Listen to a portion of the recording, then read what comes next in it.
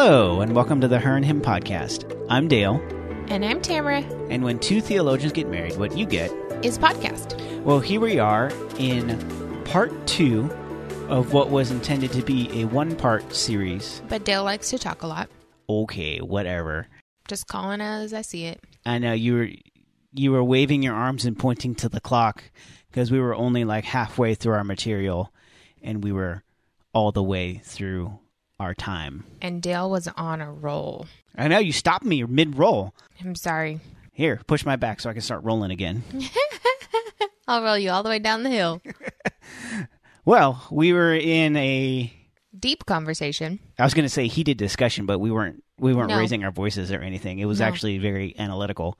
But what we've been talking about is the existence of white privilege. And what we want to continue to do is to explore whether or not that is a biblical category. We've kind of summarized. We've talked about critical race theory and intersectionality, where the Southern Baptist Church has said, hey, these are helpful tools that help us understand as we look at things through the lens of Jesus and through the lens of Scripture.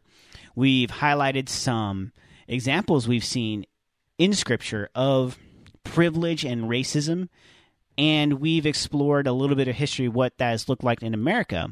But really, we ended on this question that we want to pick up and answer as to where our personal responsibility comes into play with this. Because we've heard it said a lot, it's not a skin problem, it's a sin problem. And that's true, but what does that mean? If I have never said the N-word or I've ever owned a slave, does that mean that we're in the clear? We don't necessarily think so. We've talked a lot about the structures in our nation that are white supremacist structures that have advantaged white people and disadvantaged people of color. But we want to look at a biblical framework in the context of sin to unpack that a little bit more from a biblical perspective, because we tend to think of sin as single cause, single effect from one person to another. But sin is so much bigger than what one person does to another single person. Right, and the view of sin really is seen in Scripture as a generational issue as well. And we can see that pretty clearly laid out in Exodus 34, verses 6 through 7, where it says, "The Lord passed before him and proclaimed, the Lord, a God merciful and gracious, slow to anger and abounding in steadfast love and faithfulness, keeping steadfast love for thousands, forgiving iniquity and transgression and sin, but who will by no means clear the guilty, visiting the iniquity of the fathers on the children and the children's children, to the third and fourth generation." Yeah, so he's talking about the effects of sin are not localized to the person doing the sinning and the one person that's being sinned against, that there is negative effects and even judgment unto generations. So as we relate this to white supremacy, you can say, I never owned slaves. I wasn't even alive at any time when segregation was in effect. And yet me, because I am in the lineage of white people, I stand in the benefit that structure has built up for me. And so I am reaping the benefits of that oppression on other people. And likewise, someone who is black or someone who is a person of color, they are reaping the negative consequences of that unto the third and fourth generation. Yeah, and so we see that there is some level of not necessarily accountability in the sense of we should bear the weight of that as a personal sin that we had committed, but there is a level of responsibility and accountability for us to see redemption for those sins committed by previous generations that we are connected to. Right. There's this corporate responsibility and this corporate effect of sin. And we see this anecdotally, say, in like the life of Abraham, where if you read the book of Genesis, you see Abraham had a somewhat tenuous relationship with the truth, where he was prone to some falsehoods. Then you look at his son Isaac, and Isaac was even a little bit more so. And then under the third generation, Jacob, and Jacob's name literally means one who supplants. He's a schemer. He's someone who is constantly involved in deception, and we see that played out in his life. And so this character flaw that we see in Abraham, it's visited on Isaac, it's visited on Jacob, and it becomes ingrained in their family culture.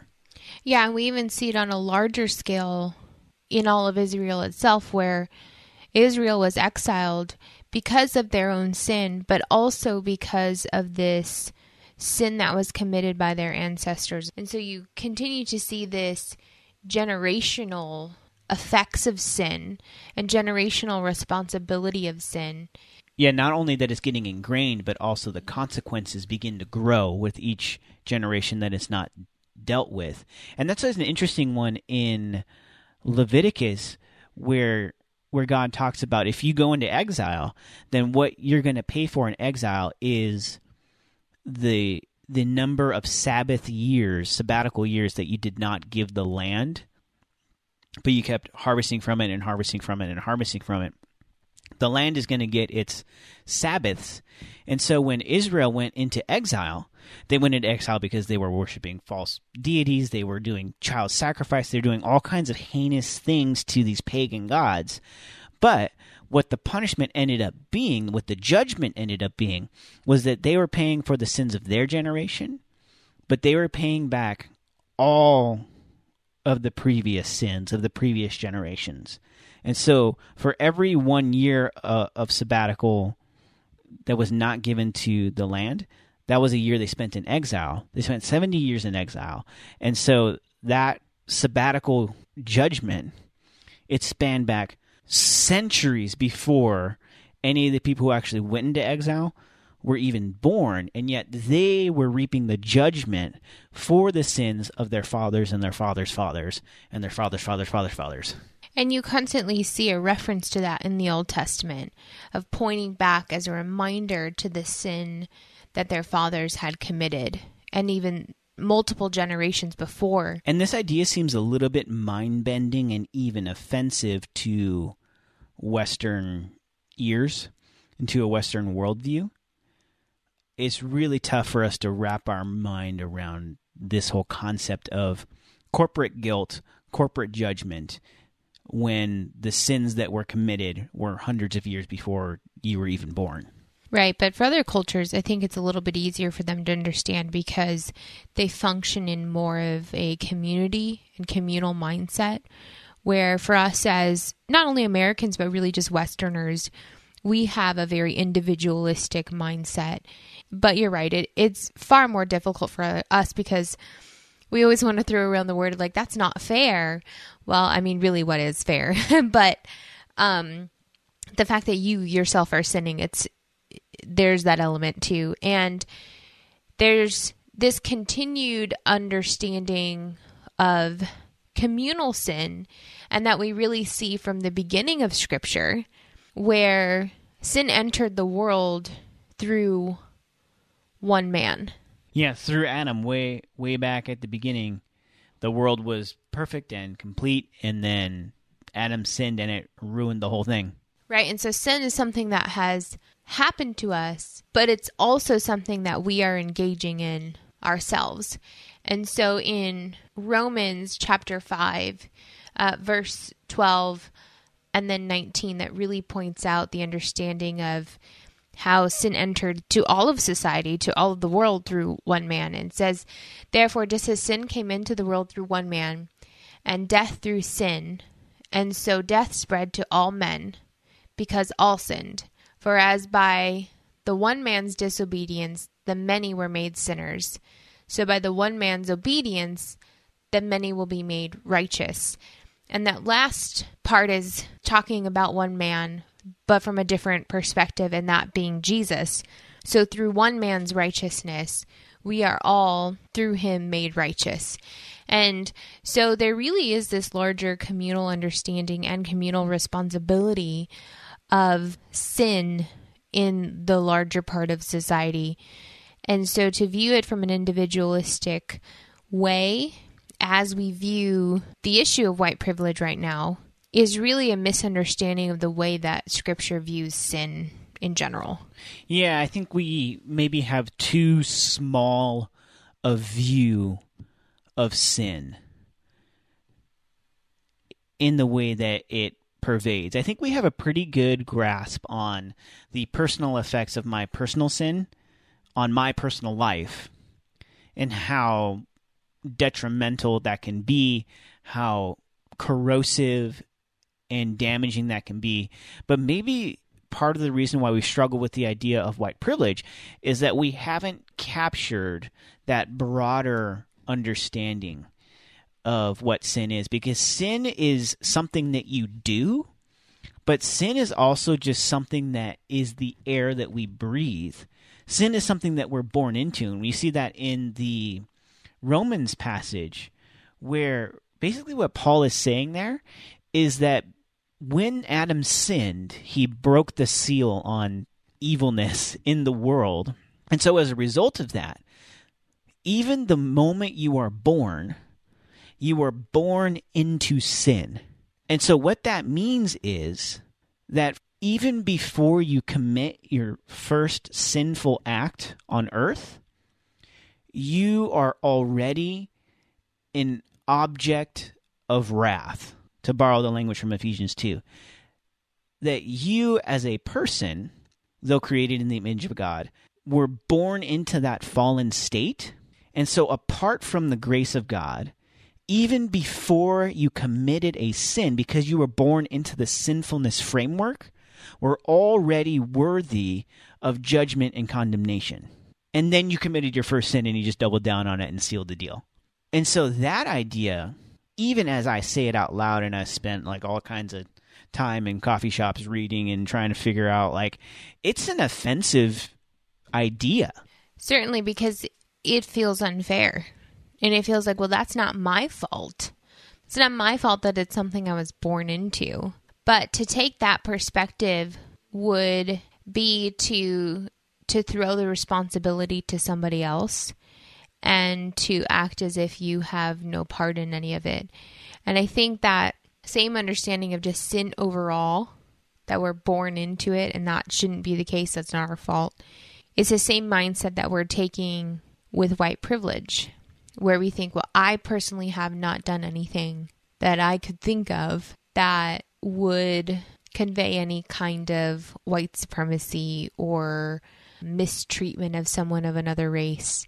But the fact is, it's something we're born into. It's part of the air that we breathe. And the more that I continue to have some of these conversations, even with friends that are still trying to sort through it, it is interesting to hear some of them say, wow, I didn't realize the way that I view somebody based on the color of their skin, because it's just so ingrained to the way that I grew up or the way that I understand society. And I mean, I had a friend recently who said, I was in a bad neighborhood and had seen someone who was black, and automatically I was afraid. And she was like, I know that's wrong, but that fear was automatically in me, and I wanted to walk on the other side of the street. And you hear so many stories like that, where just based on someone's skin color and the way that they're dressed, there's some sort of fear that's automatically instilled in us. And the reason those stories exist is because that's something that has been ingrained and embedded within our society. It's part of the air we breathe. And that has to change. That absolutely has to change. And we have to be able to take some kind of personal responsibility for that, even if at large we're not the one who caused it. Right. I mean, because to a certain extent, we could explain away all of the sin that has been in our life to this caused it and that caused it and all these kinds of things. But at a certain point, I mean, and all of that can be helpful as you seek to find a better way forward.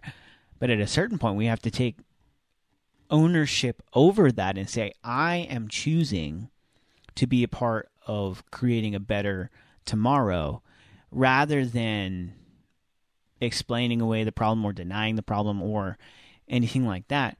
we really need to step into this and to do so with a heart to say, this might not be my fault, but that doesn't mean that it's not my responsibility. And I think that's the mindset there, because fact of the matter is, I didn't choose to be white. People didn't choose to be black. You're born the way you were born, to the parents you were born to, in the region that you were born in. We don't have control over any of that, but we can take ownership in fixing what has been given to us, what has been passed down to us. Is a system that has been rigged against people of color. Yeah, and we have a responsibility to open our eyes to that, and even to see the way that that system has shaped the way that we view other people. Because at the end of the day, even if I don't feel like I've personally done anything, as your eyes become open to see how ingrained it is in our systems and in our society and just in the air that we breathe, it becomes really disheartening, really disturbing, and in certain cases really disgusting the way that people are being treated. And as Christians, our outlook shouldn't be self-centered, like this isn't my fault, because that's looking at the issue as a very self-centered view and a very individualized view. If you just open your eyes and see that this problem is existing, then you have a responsibility to take in whatever measure that might look like, because people who are created, equally created in the image of God, are being mistreated and taken advantage of. And that's a problem. And have been for generations. Right. It's not just a today issue. It's a today on the back of generations. Certainly. And even if I did not have some very specific role to play in that, it should disturb me to my core, because as Christians, we are to be people that love people. Because at the center of God's heart is people. He sent his son to save people who were created in his image. And if we're only worried about, well, that's not my responsibility, it's not my fault, then I question where our heart lies, if it really lies in line with the heart of God himself. Yeah, and I think we also, in this conversation, need to be willing to call out specifically and unequivocally the wickedness, the evilness, the sinfulness of a system that for generations long has privileged white people over and above people of color. There was recently a preacher with a large platform who was talking about this issue, and he was because there's a lot of pushback against this idea of white privilege, especially among white folks in the church. And, it's part of the reason why we want to, engage in this conversation in a very well-reasoned way. Let's tone down the emotion a little bit. Let's talk about this to kind of help get through and maybe foster some understanding. But the way that he did that, he says, I know that the term white privilege is kind of a trigger term for people, where once they hear that term, they kind of stop listening and they just go into their talking points or whatever it might be. And so he says, I don't maybe use that term. What I call it is white blessing. That white people have been given blessing, and so we need to use that blessing in order to lift up people of color. And he very quickly backpedaled on that and apologized for it, because as you can imagine, that went over like a lead balloon, and he just immediately started getting shredded to pieces. And his heart, I think, was in the right place, because he's like, how do I frame this differently so that we can get through and I can bring some people along and maybe not be so offensive in this conversation, but still move the ball forward. And so I think his heart was in the right place, and our heart is in the same place. But I think where we want to differ from that is that we don't want to back down from the fact that there were very evil things that have been to the benefit of white people. I mean, it's been demonstrated that there are so many ways, no matter how you look at it, whether it's accumulation of wealth, whether it's political influence, whether it's housing, whether it's mass incarceration, whether it's schooling, all of these systems, if you just look at the faces sitting in the places of success through the generations, those faces have been white, and that has not been a mistake. And so we need to call out the evilness of that, not to bash you for being white, but to say that in this generation, we are going to take a step in a vastly different direction because we don't want to relive the sins of our fathers and our fathers' fathers. We don't want those sins to be visited on our children to the fourth generation. And so we are stepping in a vastly different direction. And so really that's where our heart is for this, because by the power of Jesus, there's power of transformation.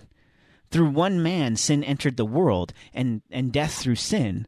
But by one man, Jesus Christ, all can be made righteous. And we can actually break these structures. That in the name of Jesus, every chain is broken. And a lot of times when we talk about the chains of addiction or the chains of habitual sins that we have, and certainly yes, but also the chains of systemic oppression and not even broken systems, because the systems are functioning as they were intended to function, but these oppressive systems can be broken.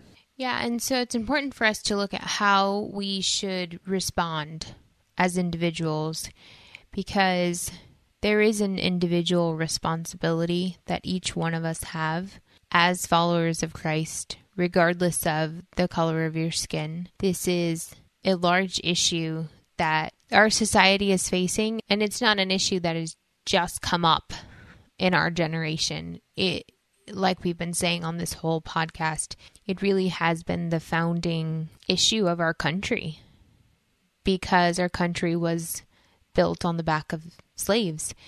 And out of that, there has been change that's come. And sorry, I also wanted to add in there, built on the backs of slaves, and then also on the backs of underpaid and abused immigrants. Right. Whether those are immigrants from China, whether those were immigrants from Latin America. I just wanted to throw those in as well.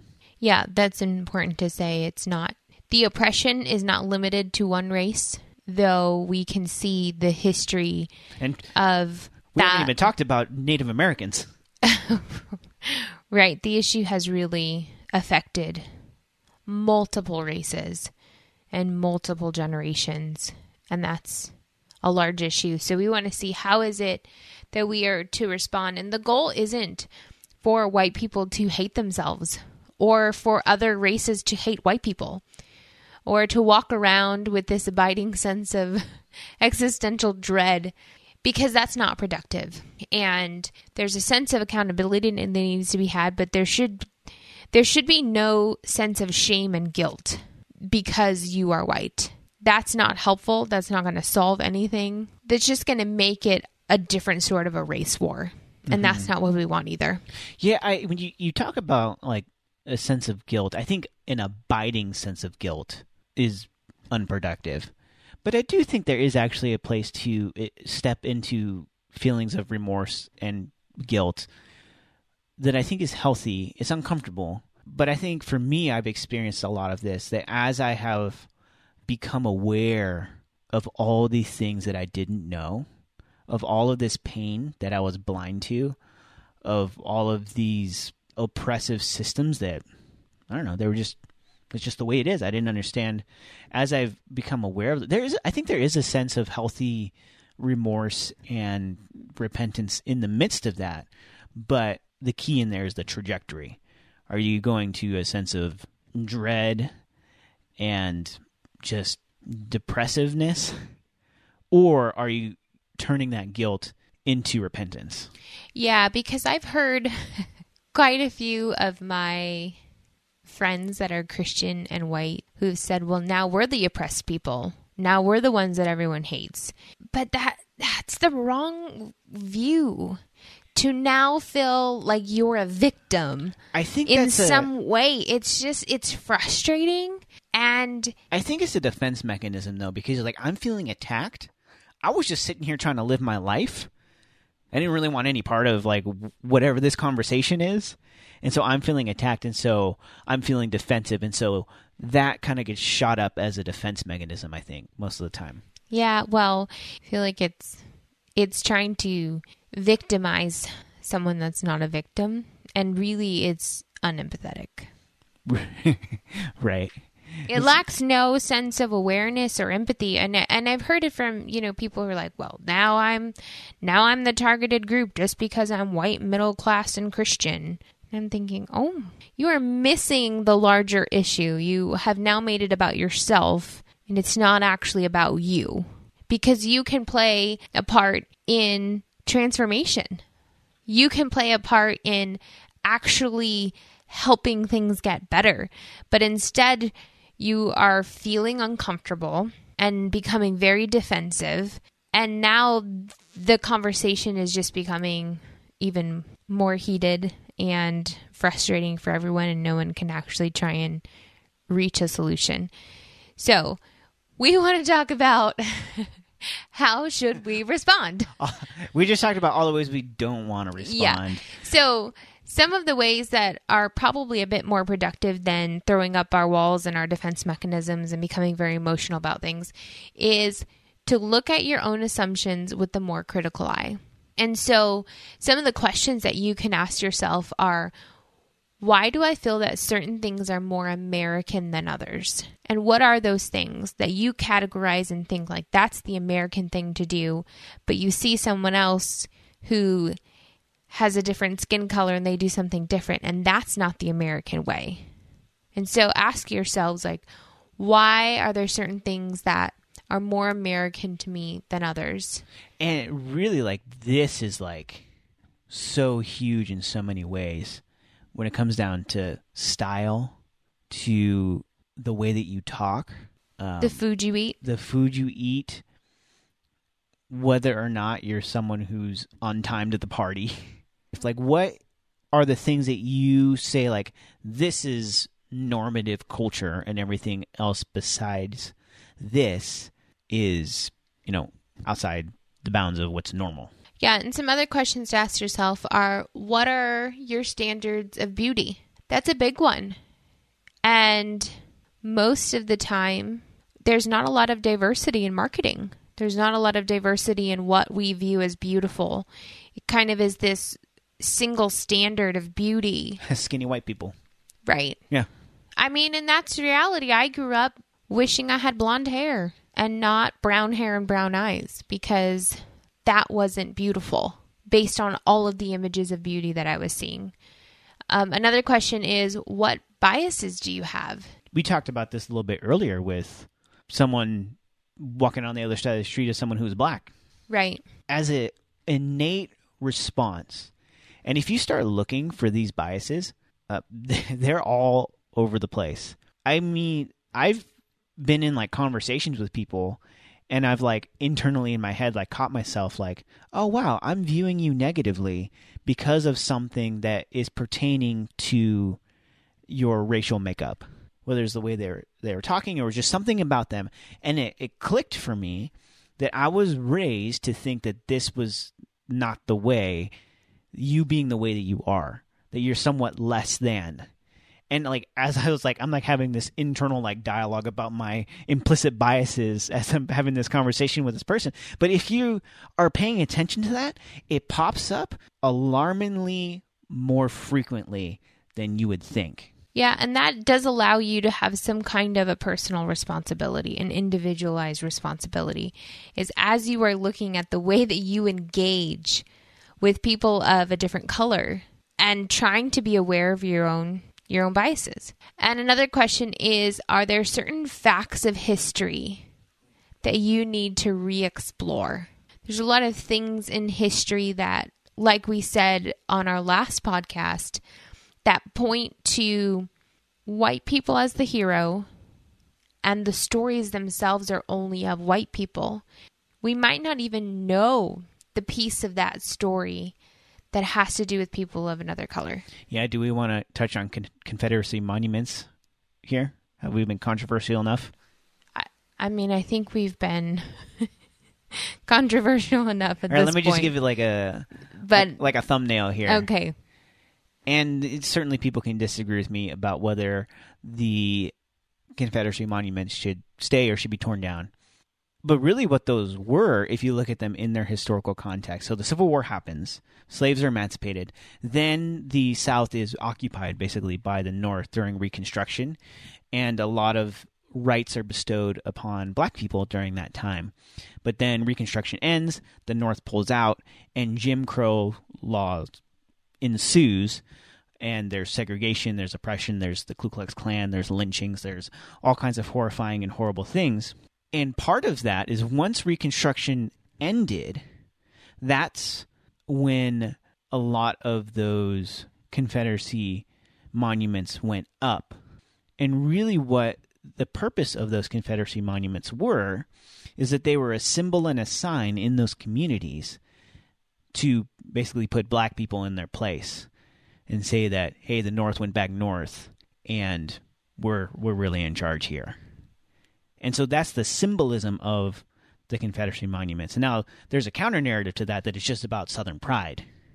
And maybe there's elements of both, but we can't deny that's a different lens than maybe what you were brought up to know, or even the nature of the Civil War itself. We say it was about states' rights, but yeah, it was about states' rights to own slaves. And so a lot of these conversations, we mentioned the Tulsa, Oklahoma massacre of 1921. I had never even heard about that until like a year ago. It's a massive, major moment in American history that I had literally never heard about. And so there's a lot of these things that we need to go back and look like, oh, wow, I was told the story this way. What's a different lens that I can look at that through? Yeah, and speaking of looking at things through a different lens, it's really important, and it goes a long way for us to hear stories from people of color.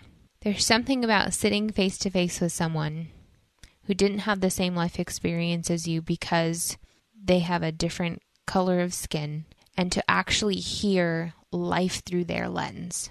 When you sit face to face with someone and actually hear their stories, it's hard not to be compassionate. It's hard not to be empathetic.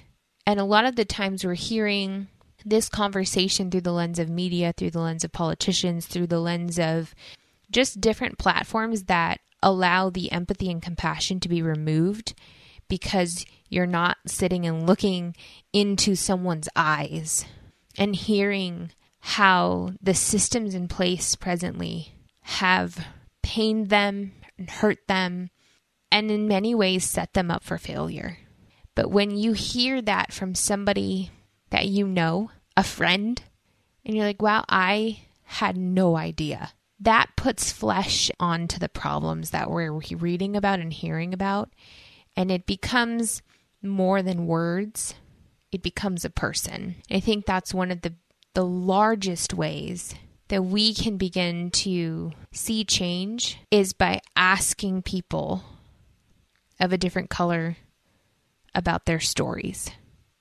Step into those uncomfortable conversations, and I promise you, your empathy and compassion will grow because you now have a name and a face for a problem that you've been reading about. Whether you agree with it or not, you actually have someone in the flesh talking to you about it. Yeah, I mean, the ball game changes when you look into somebody's eyes and you listen to their story, and their story runs counter to the narrative that you've been telling yourself about what race relations are really like. Yeah.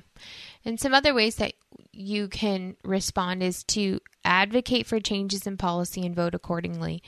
Like, we know this is a complicated one because we don't often actually know the consequences of any particular policy that might be, and we don't know the way that it's all going to be carried out. But we do have some form of responsibility to actually vote and advocate for certain policies that help bring transformation and restoration. Yeah, and this one is a little bit more nuanced and complicated because I think with policy issues, there's the fact of what the policy is meant to do, and then there's the actual effect that it ends up having. And so there's a lot of different ideas on how to skin a cat. And so do whatever research you can and vote your conscience. And that is an avenue that we ought to exercise. I think in our own personal spheres, going back to looking at your own circle, will have a transformative effect in your immediate community. Yeah, and the last point that we want to talk on is a big way you can respond is to lean into the discomfort. And for white people, this is hard. It's incredibly uncomfortable. As soon as the conversation starts, we feel uncomfortable.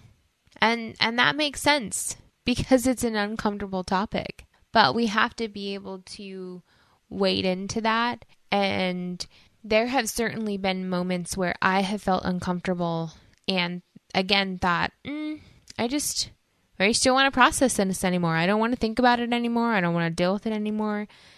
But then I remember the discomfort that I'm feeling, someone else that's a person of color can't step out of that discomfort. And the least I can do is sit in this discomfort for whatever moment that feels like. So if it's a conversation and it's uncomfortable, instead of trying to find my way out of it, I can lean further into it and know there are people that I love and care about that are carrying far larger burdens of discomfort and pain than me stepping deeper into a conversation. Yeah, and I think even just hanging in there for the stuff that it unearths in you, like the biases that you have that you didn't realize were there. But as you begin to wade into those waters and begin to critically think about them and begin to analyze the relationships you have and what they look like and how you feel about those relationships and those people, and you start to unearth the biases that you have, that's deeply uncomfortable because you started the conversation saying, I'm not racist.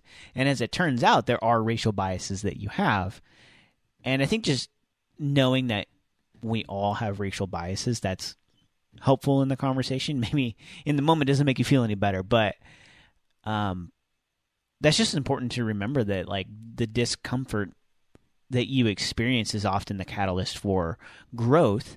And if we're all willing to grow into something better, then that's the way that we are going to build a better tomorrow.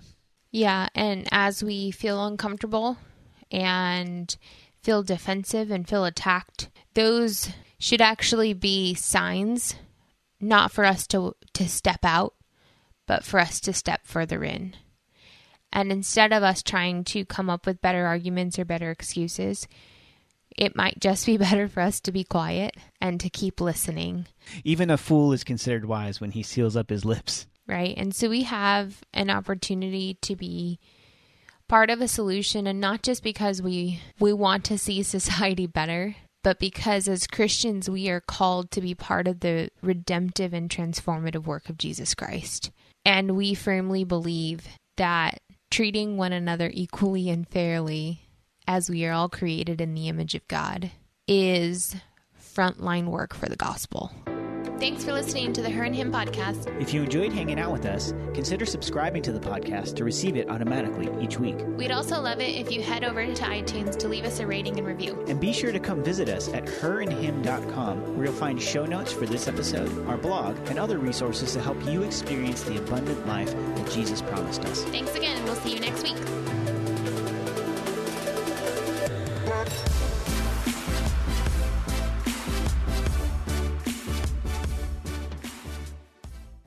Hello, this is Dr. Doug Groothuis, host of Truth Tribe, where we seek the truth through reason and evidence about what matters most. And we are not tribal, since truth is for everyone. Please join me at the Truth Tribe as I discuss the reasons for Christian faith, the Christian worldview, and moral issues such as abortion and gender ideology.